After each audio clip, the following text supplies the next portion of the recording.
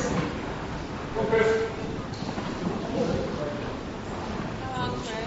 Come on, Chris. Come on, Chris. I'm hoping that the image will appear soon. Oh, there it is. This is the time of the service where we commemorate the death and resurrection of our Lord Jesus Christ. And I'd just like to point this picture out because this is really a journey that I made from this church here, living in that house there, serving in a chapel right up there on the very top of the middle, and literally coming all the way to here. You know, and this is Father Hudson's homes where I was actually brought up. It's 6 acres in 6 acres in area. It had absolutely everything that we could ever want. 3 meals, no tax, just absolutely wonderful. You know? But it came at a cost. So, you know, if I can just, yeah. Oops. Come on, Chris. Just to find really on this section.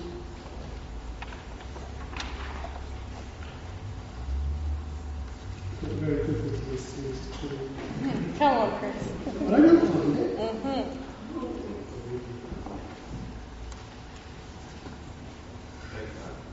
Come on, Chris.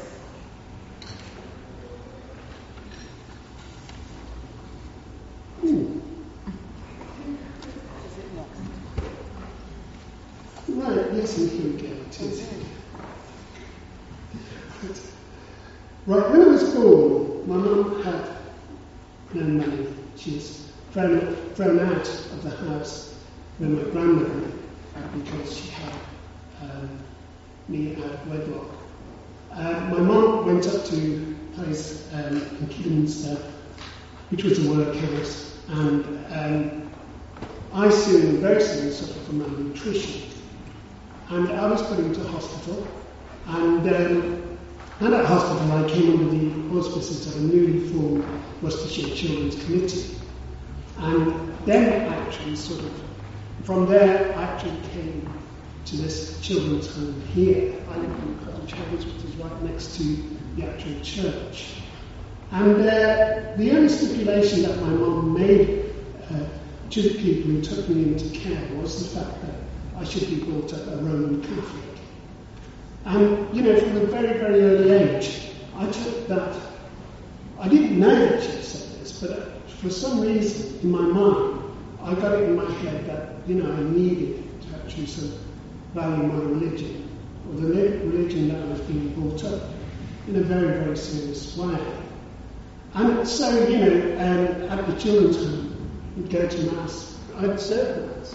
Literally get up at 6 o'clock in the morning, walk all the way along this path that's going down on the right-hand side, go to the very top corner, and actually serve in the chapel there at 6 o'clock in the morning. But obviously during the winter time, it was very dark. And there was a little farm on one side, there was cows creeping out. And of course, you know, it was as bad as bad. So naturally, you know, you'd bump into cows and things like that. And you get a bit smelly sometimes when you got into the chapel. But nonetheless, you know, it was something we did every other day. And then on Sundays we'd go to Mass at, 9 o'clock, 11 o'clock, a Sunday Mass, Holy Hour. This is something we share. So Mass, Holy Hour at 7 o'clock in the evening. And then, you know, there was a school Mass Thursdays. And so, you know, literally, there was rosary every day as well. You know, so rosary, morning prayers before lunch, prayers afterwards. It was very much institutionalised into me, you know, the prayers that we were saying. Well, when I was 11 years of age, something happened. You know, there was a chap who used to come along to the children's home. He used to do a tremendous amount of work. We used to call him Uncle. And he was Uncle Harry. And literally, you know, I got on very, very well with Uncle Harry. You know, I used to take his painter and things like that. And then one day, what happened is, I took the painter and he came down from the steps and went out without saying goodbye. And I thought, gosh, that's very unusual, because that's what he did every single time. Well, the next thing I heard, he'd been run over and killed just outside the children's home on the road. And that absolutely destroyed me. It absolutely made me really think, what on earth, why was God doing this? I really did feel that, God had really done something very, very selfish and undignified. But something came to my head, at the funeral. And, it was really the very first time I felt that, Scripture was properly announced, as it were. It was Psalm 130. And if you look at Psalm 130, it's quite a lovely psalm. And it's something I've used ever since that time. Whenever I get into a state or, I have trouble in my life. And it really is just a lovely psalm. To me, it was something that led me on a path that ultimately led me to this church. Because literally, when it says there, if you open it up to 1:30, it says, "Out of the depths I cry to you, O Lord. O Lord, hear my voice. Let your ears be attentive to my cry for mercy. If you, O Lord, kept a record of sins, O Lord, who could stand? But with you there is forgiveness. Therefore you are feared. I wait for the Lord, my soul waits, and in his word I put my hope. My soul waits for the Lord more than watchmen wait for the morning. More than watchmen wait for the morning, O Israel, put your hope in the Lord. For with the Lord is unfailing hope, and with him is full redemption. He himself will redeem Israel from their hearts." It was the first time I'd actually seen a verse that came directly. The prayers I would utter, often in Latin, Pater Noster, qui es in Celis, sanctificetur nomen tuum. I know them today. It's our Father who art in heaven, hallowed be your name. And all of these words, a lot of them I understood, but a lot of them I didn't. So when we went to church and when we prayed in Latin, I didn't understand them. When we said the rosary, I never really got that. I never really understood it, because you'd say, we're 15 decades, and they were the joyful, sorrowful, and glorious mysteries. And some of them reflected on the Passion of Christ. So when you're talking about the Passion of Christ, you're actually uttering 5 Hail Marys. And, it's difficult to sort of sink your mind to the Passion where you should be meditating on what was happening to Christ. Then the Hail Mary, when we said, "Hail Mary, full of grace, the Lord is with thee." So there were some prayers that were, how can I say, static, structured, and which I felt couldn't really sort of get my soul into a proper communication with God in the same way that Psalm 130 could do it. And so, it went on like this, and I have misgivings also about the Latin, obviously, the Latin Mass, it was strange. It was just, there was 2/3 of the Mass. And when it came to the sacrifice, we call it the sacrifice of the Mass, it was done in an unintelligible fashion. You just couldn't understand. Agnus Dei Protector Carta Mundi. It's great if you listen to, great orchestral pieces which are dedicated to masses. These are great. I like them for that. But it's entertainment. But it was at a distance. You were quite distant from actually sort of where you needed to be, where you needed to understand the communication that God was trying to get with you, and you with God. It didn't happen. It didn't resonate. So, literally, that went on, and, I did become disillusioned when I left the children's home.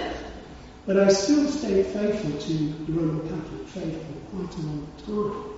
Until eventually, I went along and, I listened to they changed Mass into English at that time, and quite a lot of it I understood, but still they were wearing vestments, and what could that be? Does anybody here know what an alb is? What a chasuble is? What a stone is? What its purpose? What were the crits? What are they? All of these, they became, how can you say, very. The whole thing was embellished in tradition, and tradition made you distinct, or pushed you away from the intimacy of what was really going on. And that really did hurt me a lot. And I felt, it was only when I completely left the church, sometimes I would go back, not for the Mass, but to sit down and sort of talk to Christ and sort of say, what is this? When I could see the crucified form, when I could see, what was there, when Christ was, the nails were in his hand, I had some configuration in my mind that this, was a supreme sacrifice given for me. But there was no scripture, no direction from scripture from any of the churches that I knew. It was only when I came here and somebody opened the Bible in Ashcraft, and on the first time I visited in Ashcraft, it was a communion. It was about 1 Peter 2:22 to 25. And if you go there, it is quite an amazing scripture to me. So 1 Peter 2:22 to 25. I think we all know it.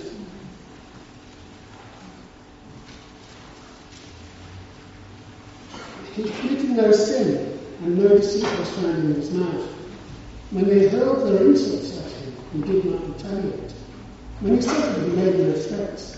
Instead, he entrusted himself to him who judges justly. He himself bore our sins in his body on the tree, so that we might die to sins and live for righteousness. By his wounds we have been healed. For you were like sheep going astray, but now you return to the shepherd, the overseer of your souls. Just pray for the bread.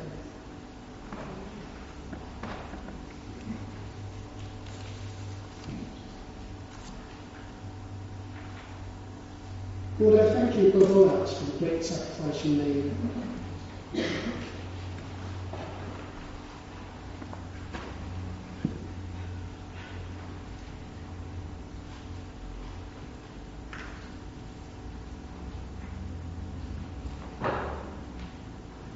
God, thank you for giving us your Son. I pray that those who do not have an understanding of your greatness through the Word, that you make it living and active in their lives. Thank you for giving us this bread as a symbol of the incredible sacrifice you made. In your Son's name, amen.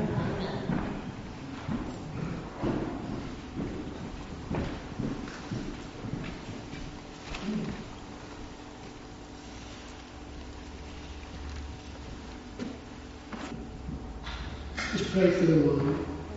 Lord, by your wounds we have been healed. Help us to take into our lives through the sacrifice of your blood, that we can be rejuvenated through this and the fruit of the vine that we are now to take up. It's in your Son's name we pray.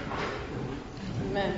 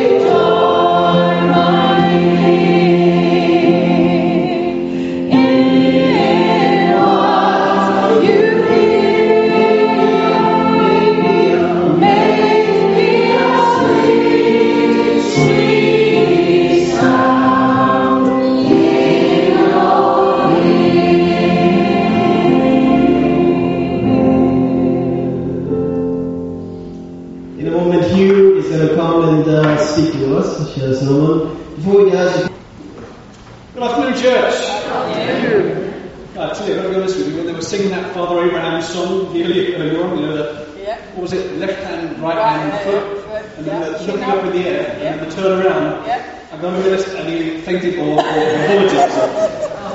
Come on. I'm still standing, but only just, so, all right. Let's pray before we get into the lesson for today. Heavenly Father, it's great that it's warm, Father. Thank you, God, for some sunshine and for summer. Father, I really pray, Father, today, God, your word, Father, uses so many powerful but also convicting ways to describe the state that our heart can get into, Father. The way that our hearts can get dull or numb or blind, Father. Blinded, Father, by sin, Father. Blinded to our own spiritual state, God. Lukewarm, Father, is another word that, Father, your word uses. Father, hardened by sin's deceitfulness, God. And yet, Father, I just really appreciate, Father, Chris's communion, God, because it reminds us, Father, when we come to the cross, Father, when we picture what eternity is like in heaven, Father, what is already going on in heaven, Father. Sometimes I think about this, God, and I just think, gosh, I really got to change my mindset, Father, because the picture in Revelation of what is happening right now, not in some future time that it will suddenly start there, but right now in heaven, Father, it's intense. It's the most joyful, incredible celebration, Father. Just even the way that heaven is described, Father, the colours that are used, Father, carnelian, these topaz, these jewels, Father.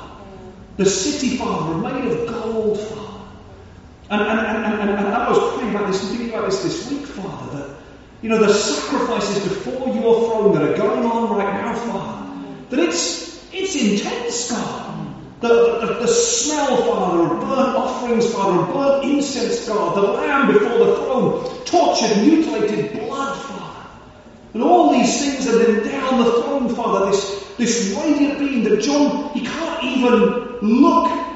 And it says he weeps, Father, when he thinks about and looks at you and realizes our spiritual state, God. And I pray, Father, that as we look into your word, Father, today, we can have a bit of a sense of that, Father.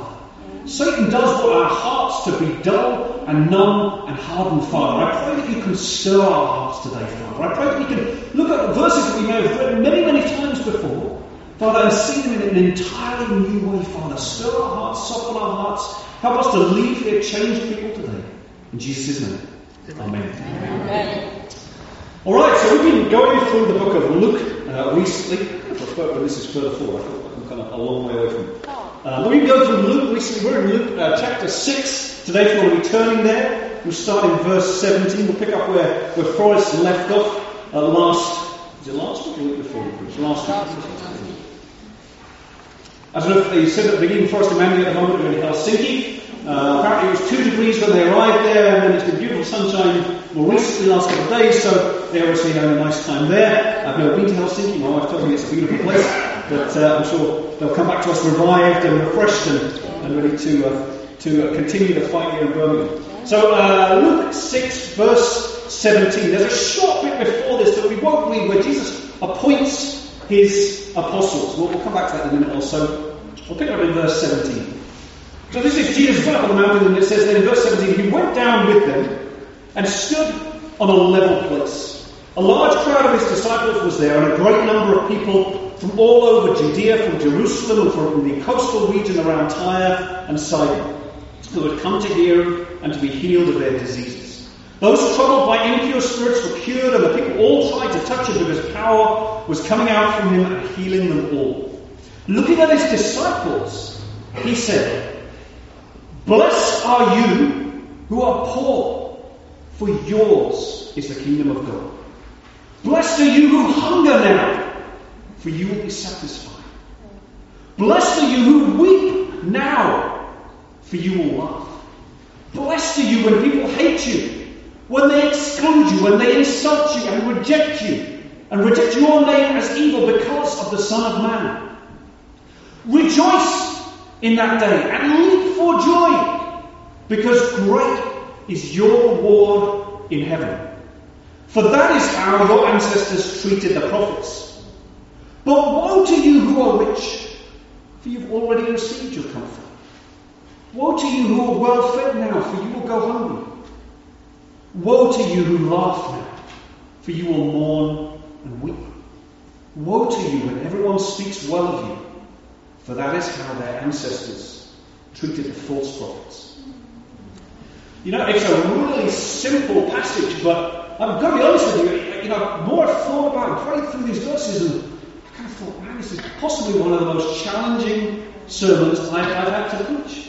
Because it's so simple and it's so obvious, and many of us have heard it so many times. But if you can really wrap your head and heart around what Jesus is saying, I think it's actually some of Jesus' most challenging words. Before we get into actually the details of what Jesus was saying, there are a couple of things that we should think about. There are a couple of parallels I think Luke wants us to think about. And he's setting out these kind of blessings and curses. And I think in the back of Luke's mind, he's thinking of the passage in Deuteronomy and later with Joshua where Moses went up onto the mountain, Mount Gerizim on one and Mount Ebal on the other.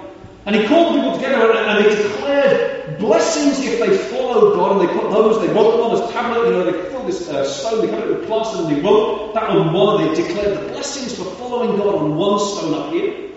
And then the woes or the curses on another mountain, they were declared as well, woes and curses if we don't follow God. And I think Luke in his mind, he's set this up in the same way for a reason we'll come back to.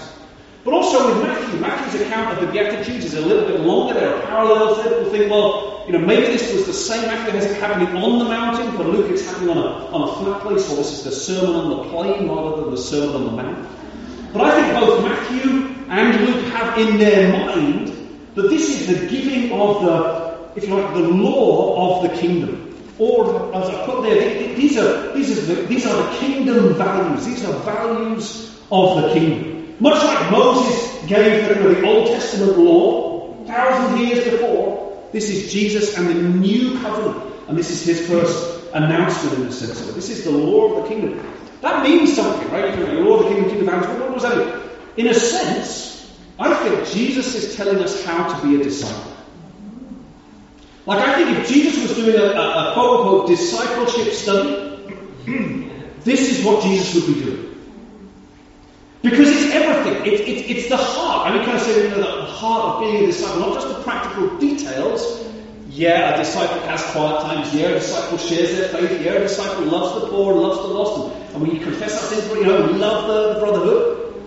Sometimes we get kind of lost in the practicals, but this is Jesus' discipleship study.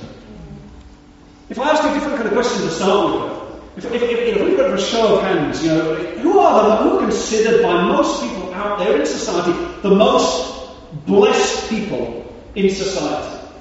Give me some answers. Who are the most blessed people? You ask a guy on the street, walk into the bull ring and say, "Hey man, who's the most blessed people in society?" What kind of answer would you get? Right. Royalty. Yeah. Royalty. Although actually, I respect what they've done recently, kind of coming out and being honest and real as well. The Beckhams.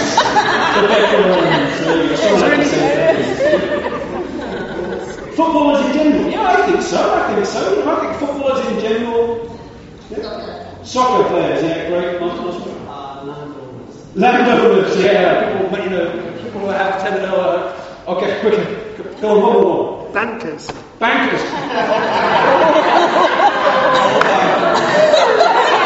get me started. I'm writing a book about bankers at the moment, so don't get me started. Or last one, yeah. Some of those hands up. Sue, did you have one? No? Go on, last one. The rich. I think so. I think there's this kind of, and it's funny, right? For those of us who are here, disciples, and actually even when you stop and you think about it, and I don't think it. I won't ask for a show. Who would like to be a banker, like a rich one? I did not ask that question. I'm not going to get badly wrong. But I don't think most of the time that we explicitly kind of think, wow, I would like to be like the Beckhams. But I don't think we go. But I do think subtly in our hearts there are all sorts of ways that we compare, we kind of, the values of the world, right? We're not immune to them. What does James say about good religion? It's to keep ourselves from being polluted by the world. Secretly, I think we do it all the time. We're at uni, we're at work, we see those people, and they're cleverer than us. Things come more easily to them. Or, their football skills, their football skills are better. Or we look at their marriages and we go, their marriage is better than ours. Or their kids are better behaved than us. We think, their kids are better, or they've got more money. One of my friends posted on Facebook, he'd gone to some races, and he works in insurance, he's not bankable almost, and he'd gone to the races, I think, on Friday, and then he posted this thing on Facebook yesterday. It was a photograph of his receipt, and they'd gone to the races, a group of them, I don't know how many people, but he was kind of bragging, he said, oh gosh, I've just got in the taxi having had a few many beers, and realised my tab for the bar drinks was £3,000. I genuinely thought, what? I looked, I was like, and sure enough, he paid £400 in VAT for this. You were shocked, my reaction was exactly the same. But also, apart from that, me was kind of thinking, flat out, wow, he must be on a really good salary to be that kind of stupid with his money. I think there's all sorts of ways. I watched La La Land recently, and it's great. I love it. It's fantastic. But I also, it's done in Technicolor, right? And it's really kind of, it's really nice, like the colours, and everything seems very colourful, and even the bad stuff kind of seems good, And they've got a song for the bad stuff as well, and kind of, and I don't know, I don't know about you, but I can end up thinking about my life like that as well, kind of like, I should have a song for this moment. Wow. Yeah, and I think there's all sorts of ways that we can get a little bit just more and more infected by the way the world thinks. Jesus is challenging our value system. So let's go through some of the things that Jesus actually said. And I think behind all of this, Luke has one thing that he really wants us, and I think it's probably one of Luke's, I would say, top themes throughout his gospel. He's asking us this question: are you living for now? Or are you living for eternity? And it comes out in so many of the parables, and the rich young ruler or Lazarus, and are you living for now, or are you living for eternity? Let's start. He has this phrase that he repeats over and over again: blessed are. Blessed are. Now this word, blessed are, it's one of the Christmas things, it's terminology that we hear so often, it sounds very religious, whatever. What does it actually mean? The Greek word is makarios, but that doesn't really tell us an awful lot. But by the time that this was being written, it was used to describe a kind of a state of being, a status. Again, you're going to think, well, what does that mean? Well, it's different from two things. It's different from a feeling. It's not a feeling. Feelings come and they go. And a lot of that is just kind of biology and chemistry. I was telling you about kind of the biology of, why do we have certain kind of, we know that, kind of neural, certain feelings come based on, I don't know, like I drink a cup, I've noticed, I drink a cup of coffee, and it's a bit weird, I'm a bit addicted, but for about 10 minutes afterwards, I sort of feel this kind of euphoria, which is a bit odd. Maybe that's my addiction, but feelings come and they go.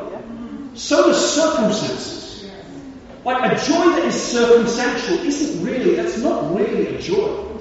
Because if circumstances bring it, then adverse circumstances can take it away. You know what I mean? You get that bill through the door, right? And you know before you open it, oh man, Empower. And your joy level goes crash and burn. You feel it too, but circumstances affect our joy. But what he's saying here is neither of those. It's not feelings and it's not circumstance. It's a status. It's a state.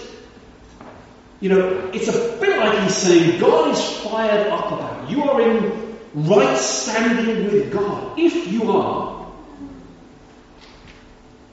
poor. Now Luke is a little bit different to Matthew.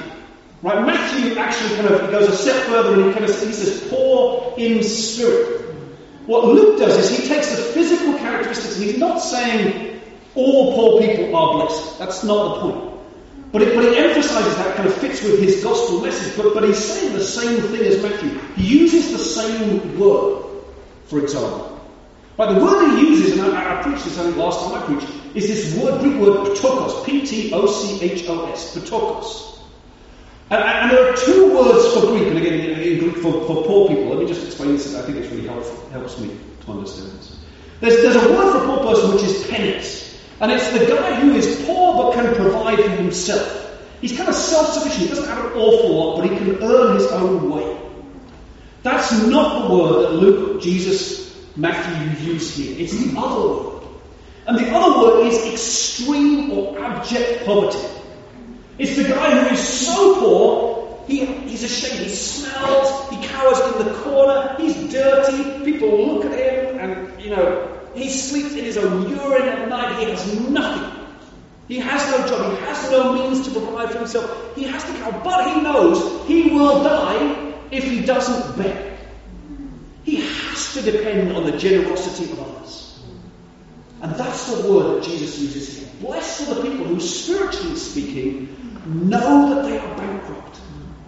They know they have nothing, they have no way, my righteousness is nothing, it's just dirty rags, even the good stuff I do is taken by bad motives, I have nothing.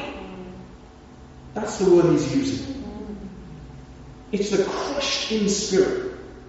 It's those who depend on the charity of another. Who is the other? Well, it's God. Blessed is the person who knows, I got nothing, I got no way.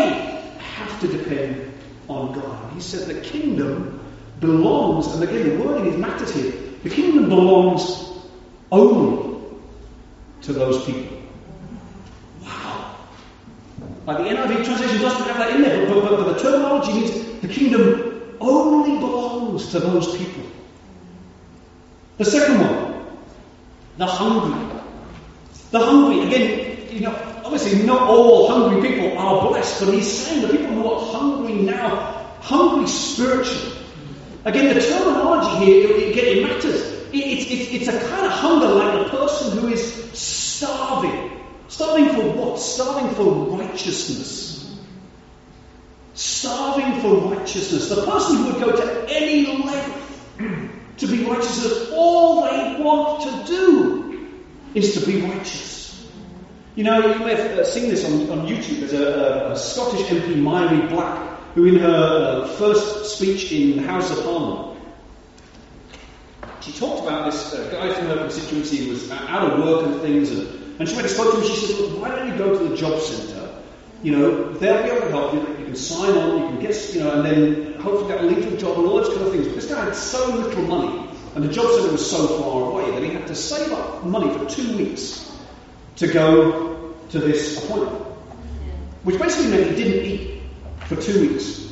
He shared a story that he got on the bus to go to the job centre appointment, and he was so weak that he fainted on the bus, had to be helped. He missed his appointment, and let me not get into the politics of all of that, but they cut his benefits, they wouldn't give him another, but he starved himself for 2 weeks to make this appointment. I don't know your life circumstances, but I don't think any of us have ever had to, I never have had to live with that kind of starvation. On the kind of the flip side, I suppose, it's a bit like the kind of the spiritual marshmallow test. Have you ever heard of the marshmallow test? Where the psychologists say, they put a child, and it's this, my kids they don't pass this one, I don't think I would have passed this one, but they put their child in a room and they say, there's a marshmallow in front of you, I'm going to leave the room, you can eat the marshmallow now, or when I come back into the room, you can have 2 marshmallows. And then they do this kind of test, and the kids, and they film it, secretly, and the kids sit there, and 50% of the kids, probably more than that, eat their marshmallow, and the rest, when the person comes back, they get 2 marshmallows, But I think there's a spiritual marshmallow test that Jesus is kind of saying here. It's about deferred satisfaction. Can you wait? Or do you want it now? Do you want it now? Well, we live in a society that tells us, actually a little bit of self-indulgence, what's the L'Oreal advert? Because you're worth it. We're sick of the head. But that's the society we live in. A little bit of self-indulgence is a good thing because, you work hard enough for it. You deserve it. Who's going to look after you, girlfriend, if you don't do it for yourself?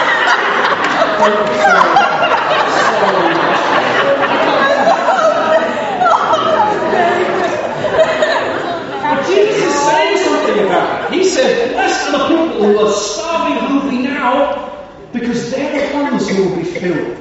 That word for satisfied there literally means they will eat their fill. Not just a little bit, but they will be fully satisfied in the age to come. Blessed are those who weep now. And again, obviously not everyone who physically weeps and mourns, experiences or feels that kind of blessing, but he's trying to say something here. And a lot of commentaries say that there are two things that Jesus is trying to get across. Blessed are those who weep and mourn over their own sin. And blessed are those who weep and mourn the state of the world around them. Because, a lot of the time we kind of weep and there's sort of self-pitying tears, aren't there? Like, I can't believe I've been treated this way, woe is me. That's not the kind of weeping I think Jesus is talking about. But he's saying, blessed are those who mourn this, their own sin, who are so grieved by their own sin. So often I think we're fixated on someone else's sin. We grieve their sin, I mourn, this person. But blessed are those who weep and mourn over their own sin, and blessed are those who look at the world and think, man, what a mess. Because the truth is, we can be all kind of la land about it, but the world is a mess, and God's in touch with that. God's not, God is kind and loving, and He has a plan to solve it, but man, the world is a mess. And He says, those people will laugh in the age to come. They weep now, but they will laugh in the age to come. And the final one. Blessed are those who are hated. The word here, hated, literally means, to be loved less. Blessed are you when people love you less because of Jesus. When they exclude or separate. Those of us who've been Christians at college or workplace, maybe you've experienced something like that. Maybe people are going for a work meal or something and you don't get invited because they know, hey, you don't really like to party and to get drunk and all those kind of things, and they kind of feel awkward when they swear around you because you've kind of brought it up with them before and those kind of things. And so you don't get invited and, it hurts a bit. You kind of feel like, oh man, or they're having a Christmas party or something like that around the house or, your neighbours, and you kind of think, oh man. But Jesus says, blessed are you. This word where, when they spurn you. Maybe you got passed over for a job because you kind of think, I stood up for what was right. I refused, perhaps, in a situation in the past, to lie for my boss. I've heard brothers share that before. The boss, someone would call for the boss and they'd be on the phone and they'd kind of go, and the boss would say, no, tell him I'm not here. And the brother would say, I'm not going to lie for you. And I'll work hard for you, but I'm not going to lie for you. I won't lie to you either, but I'm not going to lie for you. But the boss didn't like that. Maybe that's you. Jesus says, blessed are you when on account of Jesus, you're scorned and passed over and rejected. Something struck me as I was looking at particularly this last one. I kind of thought, wow. Those of us who've been Christians for 10, 15 years or more, which I think is a lot of us. I bet you, I won't do this now, but I bet you if I asked you, can you remember a time in your younger Christian life where you faced some pretty intense persecution? It might have been from family or colleagues, or maybe you were sharing your faith on the street. I had one guy try to headbutt me one time. So some crazy kind of stuff happens. Here's the challenge for us now. For those of us, I think, who've been Christians for a while. I think there's a simple test of this. Do you still offend people? Does your Christianity still offend people? Because you can offend people for being an obnoxious character, right? I've had that plenty of times where actually I just wasn't very nice in a situation and people got a bit offended because I said things in the wrong way. And Jesus talked about that. But there's a simple challenge, does your Christianity offend people? Because what Paul says later on, he says anyone who wants to live a godly life in Christ Jesus will be persecuted. Think about it for a second. Anyone who wants to live a godly life in Christ, anyone who wants to live a godly life in Christ Jesus will be persecuted. Now, you don't go out looking for persecution, but if you're not getting any, that's also a bit of a sign of something, perhaps. And I like to think about that myself. Do I pull back from speaking up? I'm going to just be sharing my faith with colleagues because I'm afraid how they'll look. Yes is the answer. That's a challenge. I'll show you a video about that in a minute. And he finishes up and he says, I think Jesus would have emphasized all these three words. He would have said, great is your reward in heaven. He actually says something before that. He says, rejoice, leap for joy. When you face persecution like that, when you're hated or spurned or rejected, rejoice. Because great is your reward in heaven. Great is your reward. Where's your reward? Well, your reward is in heaven. Great is your reward in heaven. But then Jesus carries on, and this is the kind of the blessing of the curse, but we're not going to spend an awful lot of time on this because it's kind of basically the flip side. It's the mirror image of everything he's just said. He says, but woe. Woe to you if the reverse is true. The word for woe there, apparently, is actually the word for, that you understand why they don't put it in the New Testament like this, but it's the word for horror. Horror to you. Horror to you. If this doesn't distract, horror to you if you refuse to let go of comfort and security and money to follow me, because that's what you want in this life. That word for horror, that word for woe is used loads of time in Matthew's Gospel, in Luke's Gospel, and in Revelation. And that, again, probably should tell us something. The fact that it's used there in Revelation of horror. Horror is what awaits you. If you are rich, if you have an abundance now, and Jesus says you've already received your comfort. Woe to you, horror to you if you're well fed. If you're satisfied now, you're going to be hungry. Woe to you, horror to you if your life is all about laughter and frivolity now. You'll weep and mourn in future. Woe to you, horror to you if everyone speaks well of you. Again, just being brutally honest with you, we share my sin on this one, so I teach at university, those who don't know, and we have, at the end of each semester, we have these course questionnaires that are handed out to the students. I teach a group of 240 second-year students and a group of about 80 third-year students. But the second-year students, they hand out these things and you get evaluated on everything and it gets passed on to the central university. What do you think of the lectures? What do you think of organisation? What do you think of and last year, some of the students have written some really kind of nice comments. You really like this, and he was such a great lecturer, all these kind of things. And, my kind of ego, sort of, this is good, But this year, for whatever reason, the marks, the tick boxes were fine, but people have written so many kind of comments. I found myself kind of searching, because I read them a lot, searching for, kind of looking for these comments. I actually felt a bit discouraged when I didn't get so many afterwards, what is my sin? What is my character? My character, I like verbal affirmation from people. I like to have people tell me I'm doing a good job. Be honest with you, don't all come to me this afterwards, but I would rather hear charity. Some will come to me, people, and you probably said before, good sermon, or whatever it was, and thanks. We also, Forrest will probably just say the same, and do it in a loving kind of way for us, but we also need to hear things that weren't so good about the sermon, things that we can improve. We also need that kind of feedback as well, right? But my nature is I like the kind of good stuff. I like when people say nice things about me. What's Jesus doing? I think he's taking physical things, hunger, tears, etc., and he's saying, really, these are symptoms of your attitude to life. What's he doing? I think he's doing two things.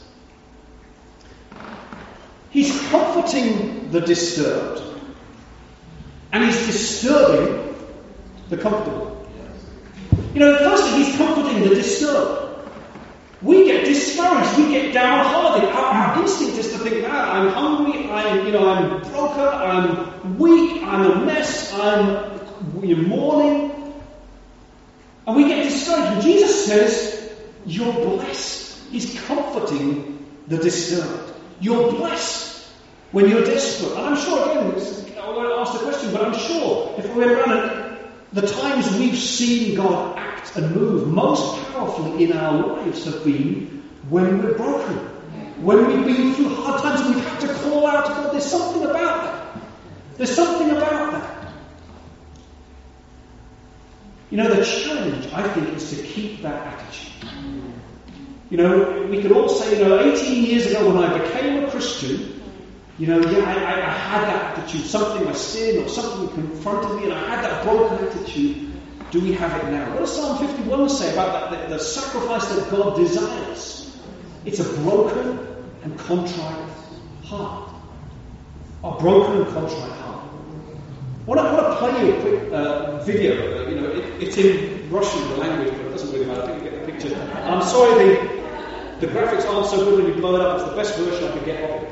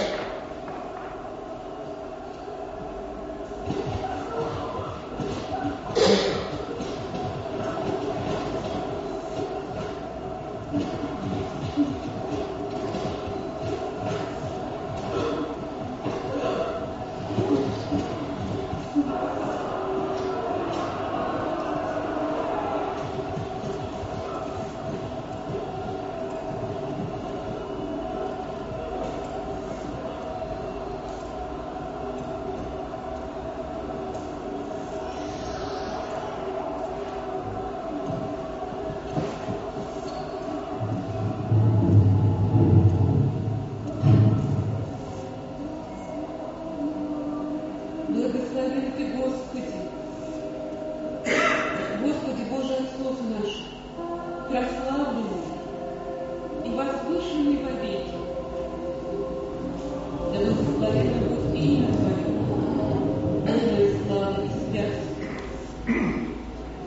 Прославленное и возвышенное вовеки.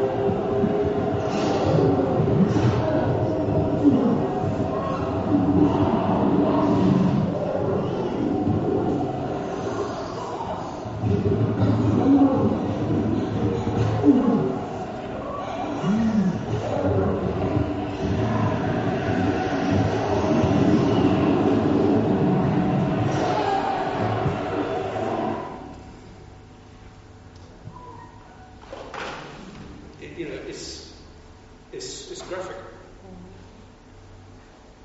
It's graphic, isn't it?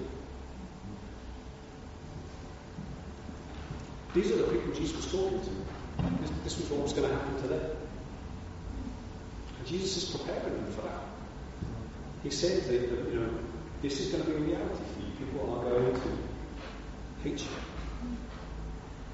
This is what they're going to do to you. And remember, in those times, that you're blessed.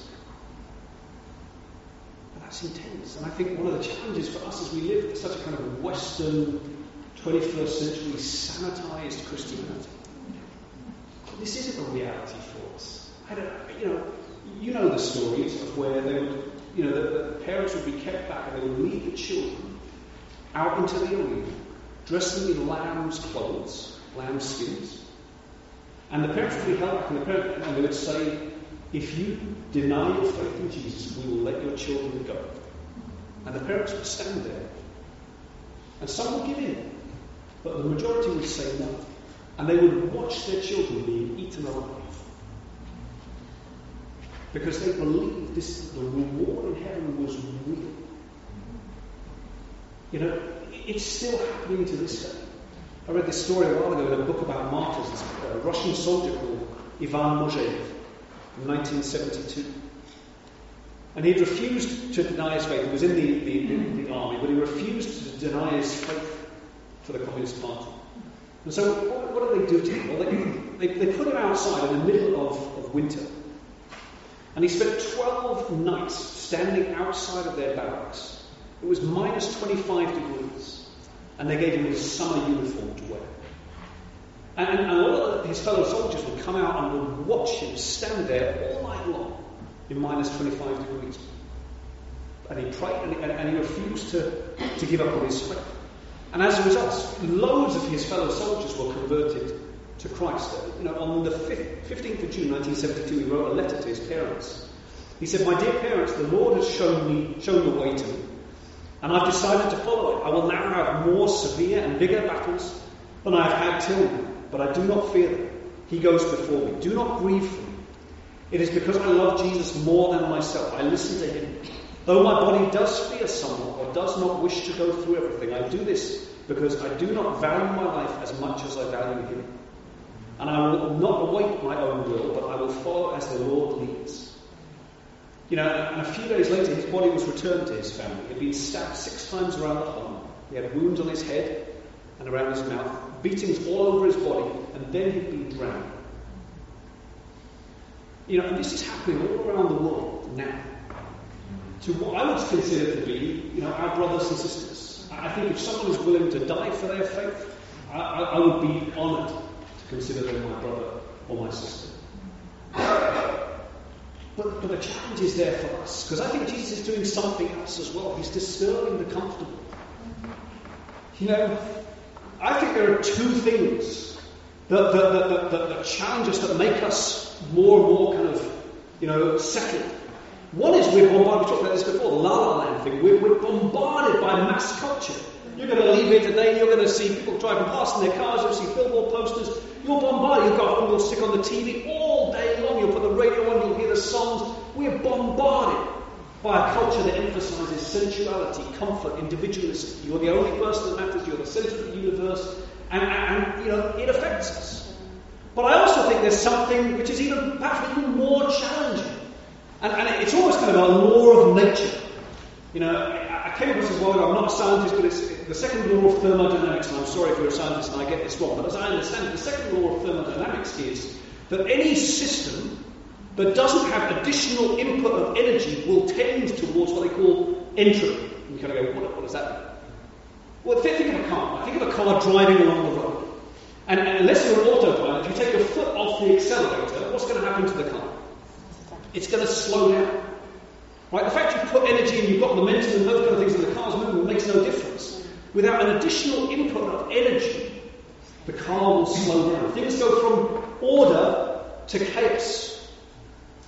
Very, very rarely do they go, I wish, my kid's bedroom would go from kind of the other way around. Chaos to order, it'd be great, but it doesn't tend to happen that way. And that's the way of the world. It's also something that affects us physically and spiritually. I watched a video years ago about Arnold Schwarzenegger, and his bodybuilding mentality. And he would say, even if I am lifting the heaviest possible weights I can possibly do, my body will adapt. My body will adapt so much so that, it won't have an awful, I won't continue to build muscle and to grow. His whole philosophy was, he would say, I have to shock my body. I have to do something different. My body gets used to doing things the same way. Even if it's incredibly challenging, my body will just adapt. I have to constantly shock it. And I think there's a lesson there for us spiritually as we get older as Christians, which is that, you can't stay static as a Christian. You can't rely on, you can't think, I lived my Christianity, I lived a radical Christianity 10, 15 years ago, and, I'm still faithful, I'm hanging on there, and I'm just going to, clench my teeth and grit it out for the next 30 years, or 5 years, or 50 years, or whatever, I'm here. You can't do it. Your car will grind to a halt. There has to be additional, and you have to fight hard against that. Because it's written in almost the kind of the way God has designed the universe and our bodies. We have to fight hard. We have to fight the entropy. We have to fight the inertia. I respect people in the church who are taking steps of faith. I think of the Ramis, for example, and I know this, and I'm sure people will want me sharing this. Where they've been living is a great place. It's a really nice area and part of the world. But they're taking a step of faith because they know spiritually it's better for the moment for them to be here and closer into the church and more fellowship and involved in the Bible studies. I respect that. That's a challenge. They don't have the job set up and all those kind of things yet. Pray for them, please. But that's a challenge. I think that Lukashenko is moving in again to, people taking steps of faith. I think in closing, 2 things to think about, very quickly. First one, a few practicals. I think, you say it's not practical, it is a practical. I think we have to retrain our minds. I think we have to force ourselves to think about heaven. I don't think about heaven enough. I don't. If what Jesus is saying now depends, your reward will be in eternity, we should think about heaven. That's a very practical thing. Henry Crete, our brother, whatever your feelings about Henry Crete, but he used to write long pages, essays about what he thought about heaven, what he looked forward to in heaven. Do you do that? I don't. I pray about heaven fairly regularly. I pray about it. I have a vision of approaching. I don't know what heaven will be like once I get beyond these gates, but I have this kind of vision of approaching with my brothers and sisters and seeing the gates ahead of me, and I can see the kind of the city behind me, and I pray about that. Because it's everything. It's everything. The only way, I think probably we're going to have the conviction to live this life the way Jesus wanted to, is to actually, for heaven to become more and more real. Not in the couple of weeks before we die or the last moment on our deathbed, but now. I think we have to think about eternity and force and retrain our minds. But secondly, I also think we need to reorder our priorities in view of eternity. I think we need to be very practical. I have had this discussion with 2 brothers and sisters. You don't want to be legalistic, and you don't want to. I'm not trying to set down a law for people. You don't have to. I'm just trying to. I think all of us need to be very, very practical. I don't think Jesus was just giving us some kind of fluffy, woolly Christianity. When he sent the disciples out in Luke 9 and 10 and Matthew 10, he's very specific with them. Go through the Thessalonians. He's very, don't take money. Shake the dust off you. He's very specific with them. I think a good challenge for us, even tonight, is I'm sure you have an agenda or a calendar, whatever age you are. Look at your week and kind of go, obviously you want your Christianity to be everywhere, to be, everything you do. But I also think it's a good asset test. I think about this. I think, okay, what am I going to do this week? When am I going to organise my, I've got an evening for a Bible study. When am I going to do the evangelistic football thing we've been doing? When am I going to, who am I going to meet during the week for a coffee to encourage them? And I try and plan the week like that. That's a very specific thing. Look at your budget. Go through your budget and kind of go, am I really honouring God with my budget? That's a very specific, practical thing. I do think we need to reorder our priorities. In closing, the message is all about Jesus' kingdom values. I think it's an encouraging message. That, the video is a shocking one, but it's encouraging. I bet you if you ask those guys now, I bet you if you ask the people, the woman who had her baby torn from her arms and ripped apart, I bet if you ask them now in eternity, do you regret it?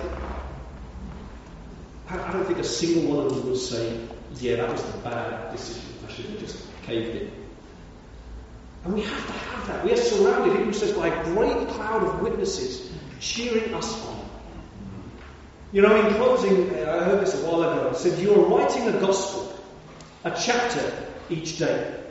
By deeds that you do, by words that you say. Men read what you write, whether faithless or true. Say, what is the gospel according to you? Amen. Amen.